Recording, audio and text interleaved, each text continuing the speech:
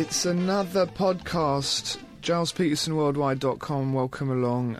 It's December something. It's horrible outside. This is when winter definitely takes a hold of London town.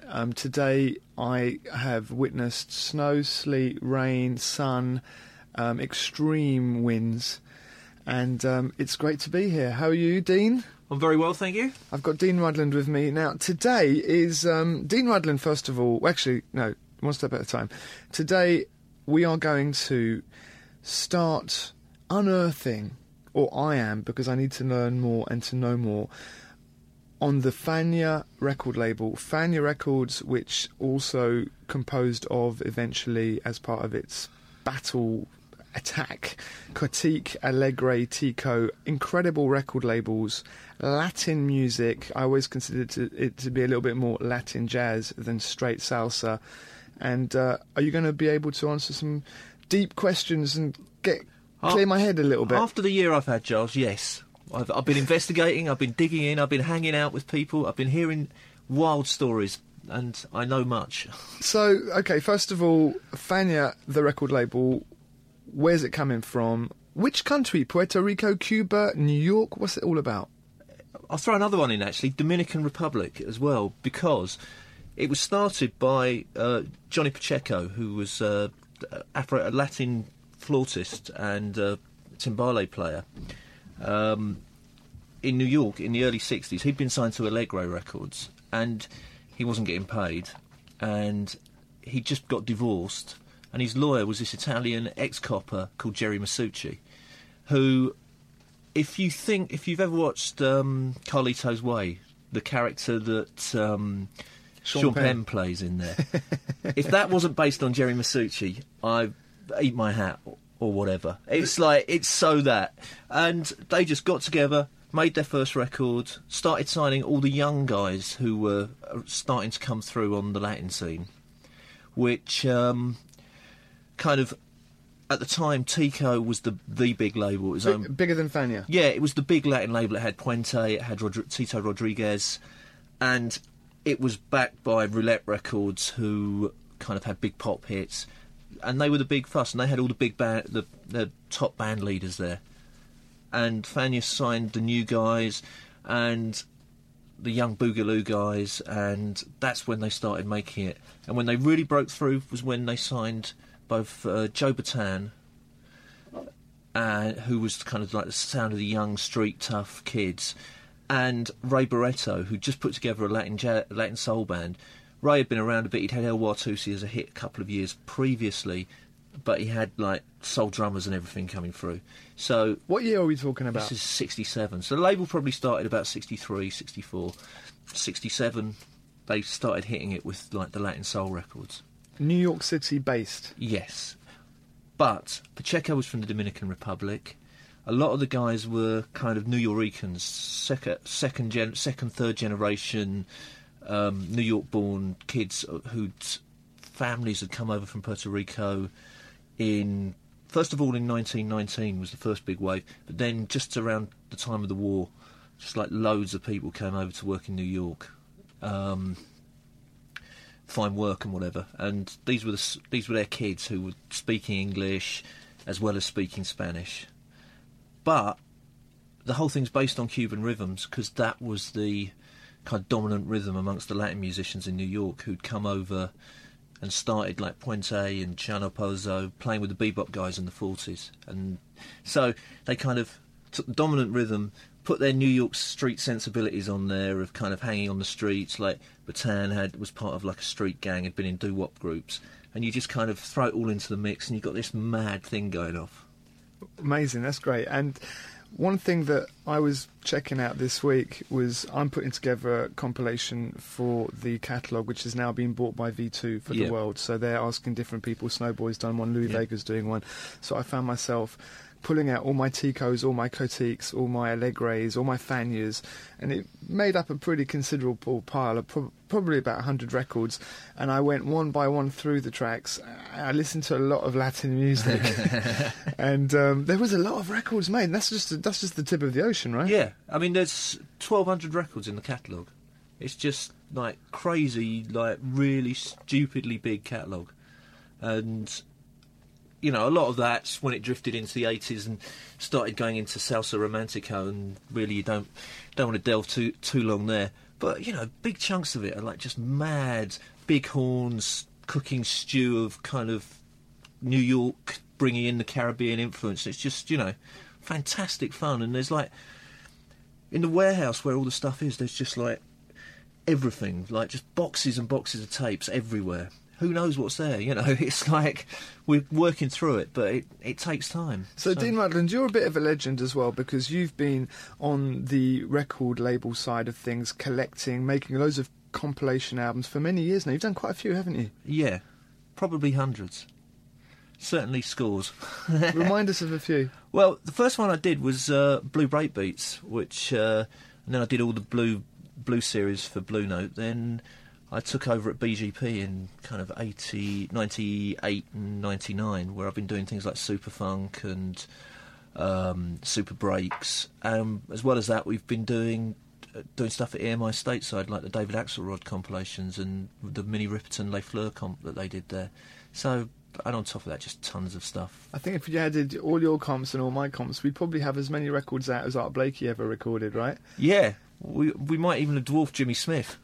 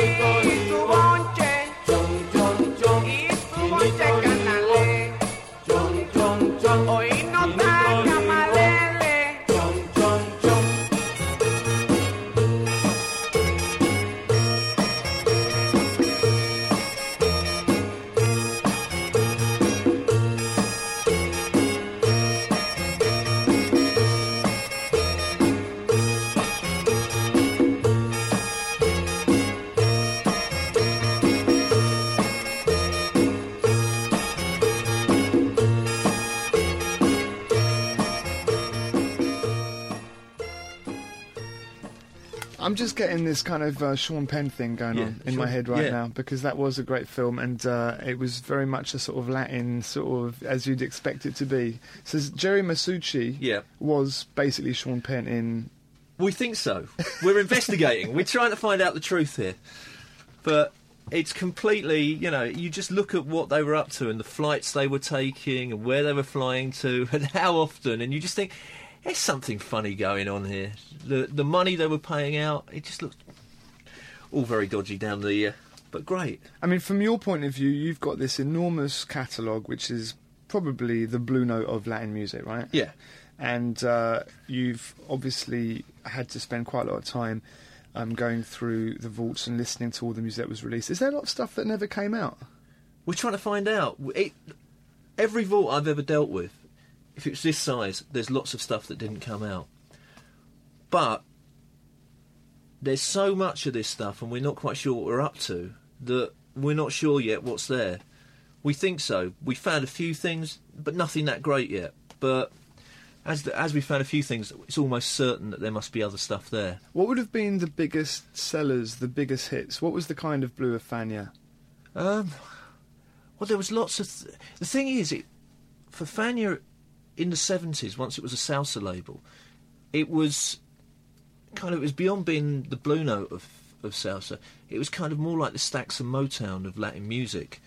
And culturally, for that community in the States, it's their pop music. So things like Siembra, Willie Colon and Ruben Blades, was probably a million seller around kind of America and South America. And, you know, there's a lot of like Hector Lavoe albums and stuff like that all fit into that thing. Of the earlier stuff, it's albums like Acid was a big seller. Ray Barretto. Yeah, and a couple of the Joe Bataan early ones. Riot was a big seller. It was a gold album, 100,000 albums sold. So, are some of the musicians still around? I know Joe Bataan is based in Italy now, isn't he? He seems to be based halfway between Italy and New York, and he's still around. There's a fair amount. The Fania All Stars played New York last month as part of Johnny Pacheco's 50th anniversary of music. And who's in the Fania All Stars? A few, people like Papa Luca and Roberta Reina, but obviously a lot of them are, Johnny Pacheco was in there. Bobby Valentin was still in the band, but obviously, quite a few. Ray Barretto died at the beginning of last year. Just, so Willie Colon is deputy mayor for New York these days, so he's got less time to turn up and rehearse for the Fania All Stars. So, it's a fair lineup, but it's not really it's a full lineup. There's one band I'd really want to see. I hope they come to London, even in the form that they're in now. No, if they do, I tell you what. On the first day I was there, we popped up to rehearsals, and they're rehearsing at this place down by the river on 11th Avenue in New York. And we've gone in, and they're in the room, like 15-piece band in a kind of quite small rehearsal room. And as I've opened the door, they're doing Yumbambe, like the horns going off and everything. It's like, whoa!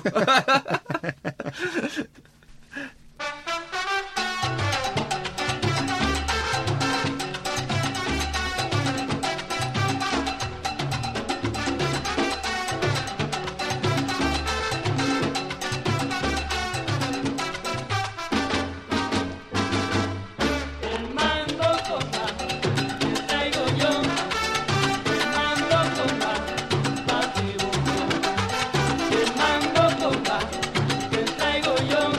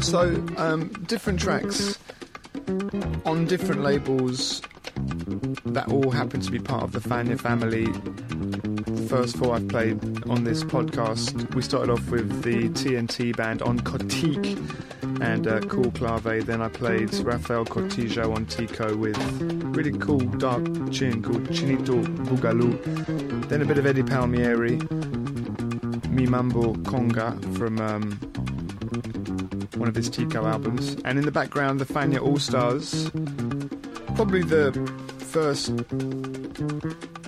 band that I bought on this label. I think probably because they did a version of Back to My Roots, actually. That was probably the first thing I bought on Fania. Remember that? Yeah, I remember that. It's got a dreadful saxophone solo. It's like Smooth Operator. They did a version of that as well, actually. Now that I'm thinking about it, but... So, why don't you break down the different labels, actually, that we've just mentioned there, just to kind of differentiate what made them separate from each other? Okay, well, Tico was the big name in Latin music in the 50s and 60s in New York. It was originally run by George Goldner, who had a habit of starting record labels and then losing them at the track. The racetrack? Yeah, he was a big gambler. So he set up like Tico, signed Puente and all the big Latin bands. Great success. And was Tito Puente big before he signed to Tico? He signed at the time he became big in the late 40s. Right. And so they were a big success with pushing it through, and he lost all his money at the track, and a guy called Maurice Levy at Roulette Records bought it off him at knockdown price. He then went on to set up other labels which he lost and George Goldner bought, but they were all kind of doo-wop and stuff like that. He then set up Cotique Records in the late 60s. Okay, so it wasn't about sort of leaving one label and creating another one for musical reasons. It was just the fact that he had to kind of... It's almost like they went bankrupt and he was just a hustler, basically. He just kept on hustling. And Katique was actually Tico backwards. Okay. How? I don't know. Someone told me that. I'm just actually trying to work it out now, but it's wrong. But the letters are in there somewhere. Yes, Yeah. yes.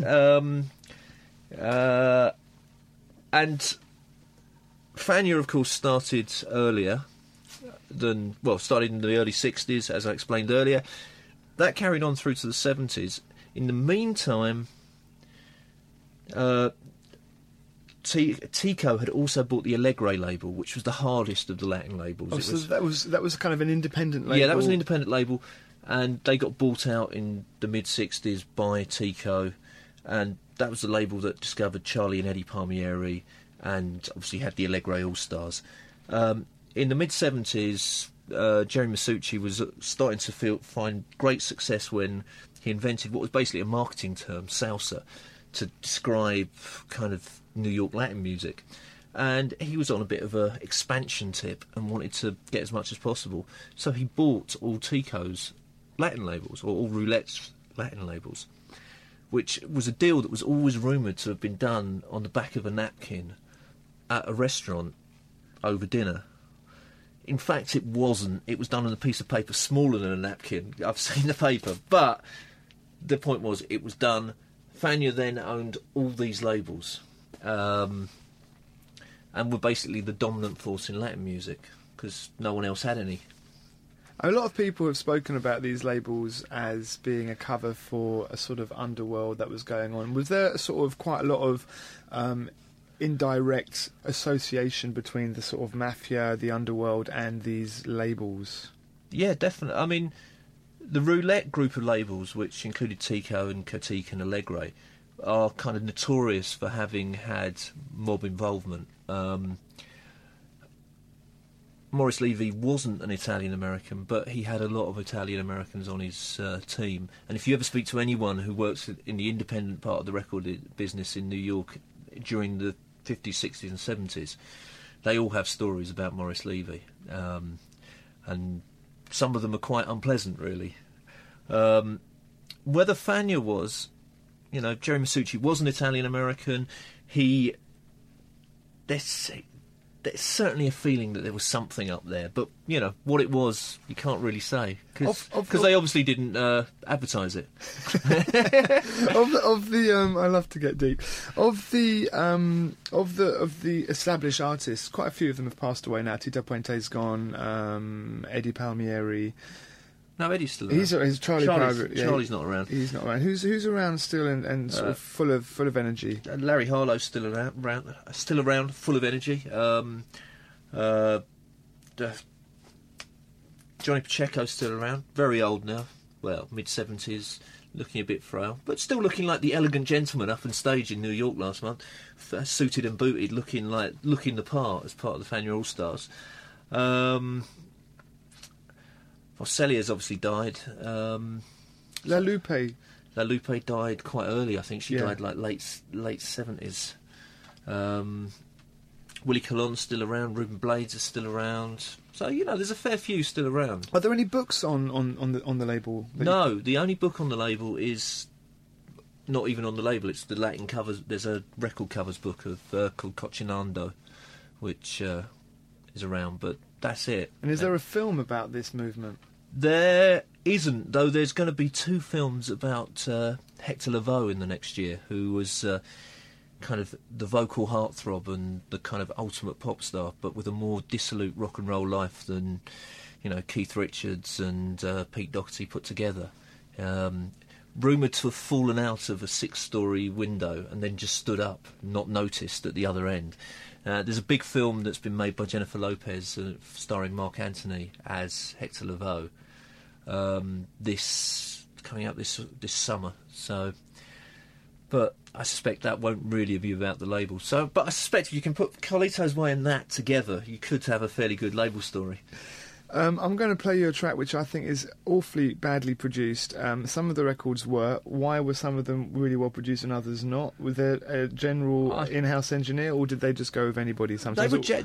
This is the weird thing. They were generally recorded, same few engineers in the same studio, but maybe it's the fact that this album has a lighting engineer credited on the back. Maybe they weren't paying attention to the sound. This is a really great track. Maybe I've just got a bad press. No, I think there's some of the stuff is really badly recorded. It's really kind of variable for no apparent reason. I love this. This is Larry Harlow.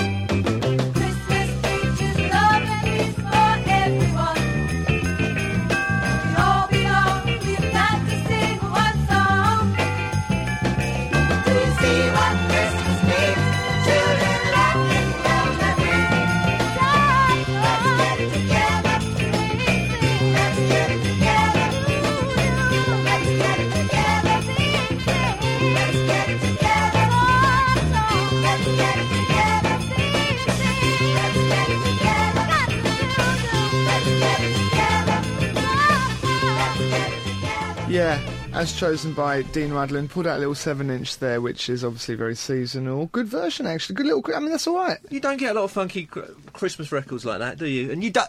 In fact, I don't get very much opportunity to play Latin Christmas records, so... It seemed like the perfect excuse there, Giles. Very, very good. And before that, it was Orchestra Harlow with Freak Off. Yeah, which... was great, if a little badly recorded. And there's that kind of Northern Soul thing as well with a lot of this music. I suppose that's where Boogaloo kind of... Yeah, there's kind of Bobby Valentine records that are really rare Northern Soul, or really sought after on Northern Soul. And there's a Harvey Avern single that's going for about £100 that's really big with the Northern Soul crowd as well. So have you, in your role as consultant for this massive reissue series, have you been able to get into some dingy... warehouses and discovered box loads of rare old Latin records? No. If only. There was like about 6 boxes of records, but they were the library stock, and I only got like 1 record out of there. And it's like... Is there somewhere? Is there a spot? Have you heard about it? There's. I think Puerto Rico is the place to go. It's, you know, this stuff was really big out there, and they've virtually all gone over to CD completely. And a couple of people who've been out there who know nothing about records have told me there's a couple of shops just absolutely rammed with it. So, you know, anyone who's near Puerto Rico is probably now just going to rush out, get their plane ticket, straight there. You've pulled out a record which I didn't actually know was on the. It was part of this of the sort of. What is it? Is it Fania catalogue? Yeah. How does it go down? Yeah, we call it Fania just for the easiness of it. And if I'd have known, I'd have put it on the comp, and maybe we've still got time to do it. And it's an album on Swinger Records. Yeah, which was supposedly Tico's Boogaloo label, and but it only had 4 releases, and there was far more Boogaloo records than that on Tico. So I don't really understand, but it's by Pete Bonnet, who was Ray Barretto's vocalist on Acid and New York Soul albums. So he's, you know, I think Ray Barretto writes the sleeve note on the back of it and everything. It's just like, it's an obscure as hell record that I heard once in about 1989 and had no idea what it was. I could remember the title of the track because it's really obvious, it's called Puerto Rican Soul, but I could never find out what it was until about 15 years later when I suddenly heard someone else playing it when I was in a club, and I went, "What on earth's this? Tell me!" And then I forgot again for another 2 years because I was drunk. But it's the way it goes sometimes. Puerto Rican soul, Puerto Rican soul, Puerto Rican soul, Puerto Rican soul. Everybody talk about soul.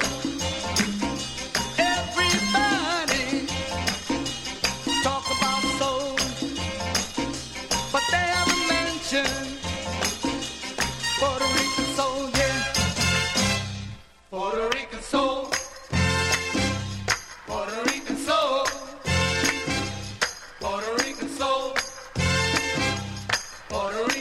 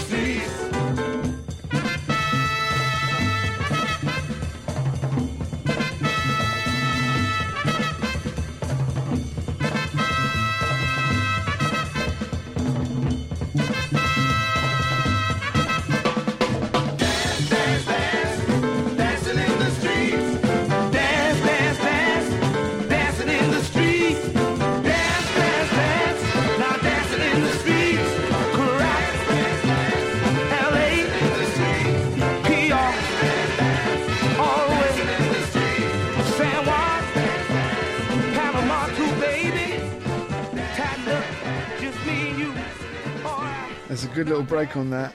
Yeah, it sounded like, 10 years ago you'd have killed for a break like that if you're a hip-hop producer, wouldn't you? Dance, Dance, Dance, the LeBron Brothers. Now, that's produced by George Goldner, who seems to be on a lot of sleeves as producer. Yeah, he produced all the Critique records when he started that label up. Before he ended up bankrupt again, or dead. I think he ended up dead before he ended up bankrupt with Critique, but because one of the records says this is a tribute to George, our leader, or something. And you were mentioning Hector Lavoe, who is Louis Vega's uncle. Yeah, or who was Louis Vega's uncle. Royalty. Yes, Latin music royalty. He was, when we saw Louis at the beginning of the year, he was telling us how he used to go along to the sessions and they all used to, pat him on the head as a little boy. And then he's seen a lot of the musicians around since. And he said, he was saying about when he started Master at Work Records, they went and tried to see Willie Colon to make him do it, to see if he'd do an album. And he came up with some magnificently large figure. And Louis said, well, maybe next time. He said, but I'll do you a favour on it because you're Hector's little boy. I remember you from the sessions. Still never did it though, right? No, still never did it, obviously. It's a little bit of the news, but I heard recently, officially, that there will be a Nuyorican Soul Volume 2, which Louis Vega's going to be embarking on, which was quite an amazing achievement on the last album. The fact that they kind of incorporated all these musics and described the story a bit better to more people, didn't it? About the new album? Or? No, just the fact that sort of it took Louis Vega to almost reintroduce, a whole new generation to this world of music. Yeah, I mean, clearly, if you look at the first Nuyorican Soul album, and you look at the credits on there, it's credited to Hector, and it's that whole cross-fertilisation thing in New York, which it's sometimes forgotten about how much the disco thing in New York was about the Latin youth coming through and pulling off another string from their roots. So, like the whole South Soul thing was Joe Batan's label originally and set up, and there was Candido Records, obviously, but Candido was on there not to make a disco record, but because he was part of the label's Latin roots, and he just happened to make a disco record, and kind of got forgotten as Latin hip hop is what kind of happened in the 80s, and kind of it all drifted away from the kind of roots of the soul thing. It kind of drifted back off, and Louis and Kenny kind of brought it back together for Nuyorican Soul. And there's Palmieri's on there, isn't he? And Tito. Well, Tito's on there, but of course they did the incredible Rancan Can mix a little earlier, as kind of just after the Nervous song. And it was just, I sometimes think, though, that people didn't really notice how much the Latin influence was in the Nuyorican Soul album. Subliminal. Yeah. In a way. But if you listen back to the Eddie Palmieri cut, it's straight up Latin, isn't it? Well, and I mean, there's just the whole thing is, the fact it's called Nuyorican Soul. I don't think any of us, I certainly wasn't aware what a Nuyorican was until the Nervous track came out. And it kind of pulled a whole cultural thing into the forefront. I'm very excited about them making that album, that's for sure. Another thing that we haven't sort of touched on yet is the artwork. It's got a whole bookload of... I mean, someone's got to do the book or the gallery of all that. Yeah, I mean, there was a gallery in New York last month did a artwork exhibition. It's a bit disappointing, actually, because they cheaped it a bit, and it just... But all the same, when you walked into the space they had, and there was about 300 of these albums all round the wall, just all the fashions, all the kind of big collars, and kind of very flamboyant in a particularly Latino way as well. It's kind of and lots of bright colours. It's just definitely. I mean, we did some work this year with Izzy Sanabria, who's the guy who did a lot of the early album covers and a lot of the kind of concepts for Acid, with Ray floating around like some sort of psychedelic picture, or the Orchestra Harlow record you played earlier, which has got some kind of trippy text on the front cover and whatever. And he was absolutely crazy. He's brilliantly crazy, and his whole influence was like Dali, and he showed us this picture of him having dinner with Dali in the kind of late 60s. And, you know, to him it was all about forging a cultural identity as well. It was making something uniquely Latin, uniquely Nuyorican about it all. And he's still around today. He's still around. He's down in Miami. He's got his own website called Mr. Salsa. Because his other claim to fame is he was the man who first used the word salsa to cover all Latin music. And he had his own magazine called Latin New York, where, because the Latin music wasn't recognised in the Grammys, they did their own awards ceremony in New York, and like invited Stevie Wonder along to present an award, because it was when Innovisions and Talking Book were out, and he was winning all the Grammys every year. They invited Stevie along to gave Ray Barretto his award for that year for the best album. And like he's great. He's got amazing pictures. He's just like, but absolutely nuts.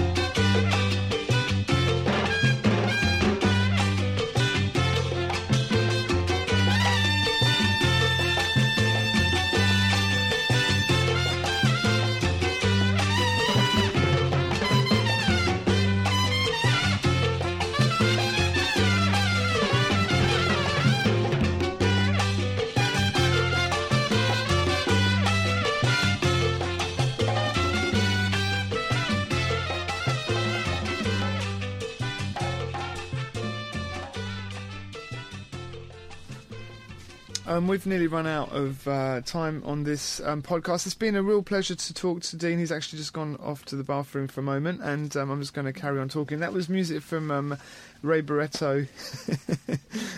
Shout out to Paul Martin. We're going to do. You're going to do a. We're going to do a talking album, right? Yeah. We got to do a little retrospective. Yeah, absolutely. Yeah, Paul Martin. Absolutely. No doubt. But yeah, good to leave on the phone. Thanks. Dean's back. I thought that was a long record. Well, so did I, but obviously you were longer than the record. So, Dean, thanks a lot, mate. What's the plan with all these reissues for people to... are they slowly available again? Or what compilations are coming out? Who's competing against me?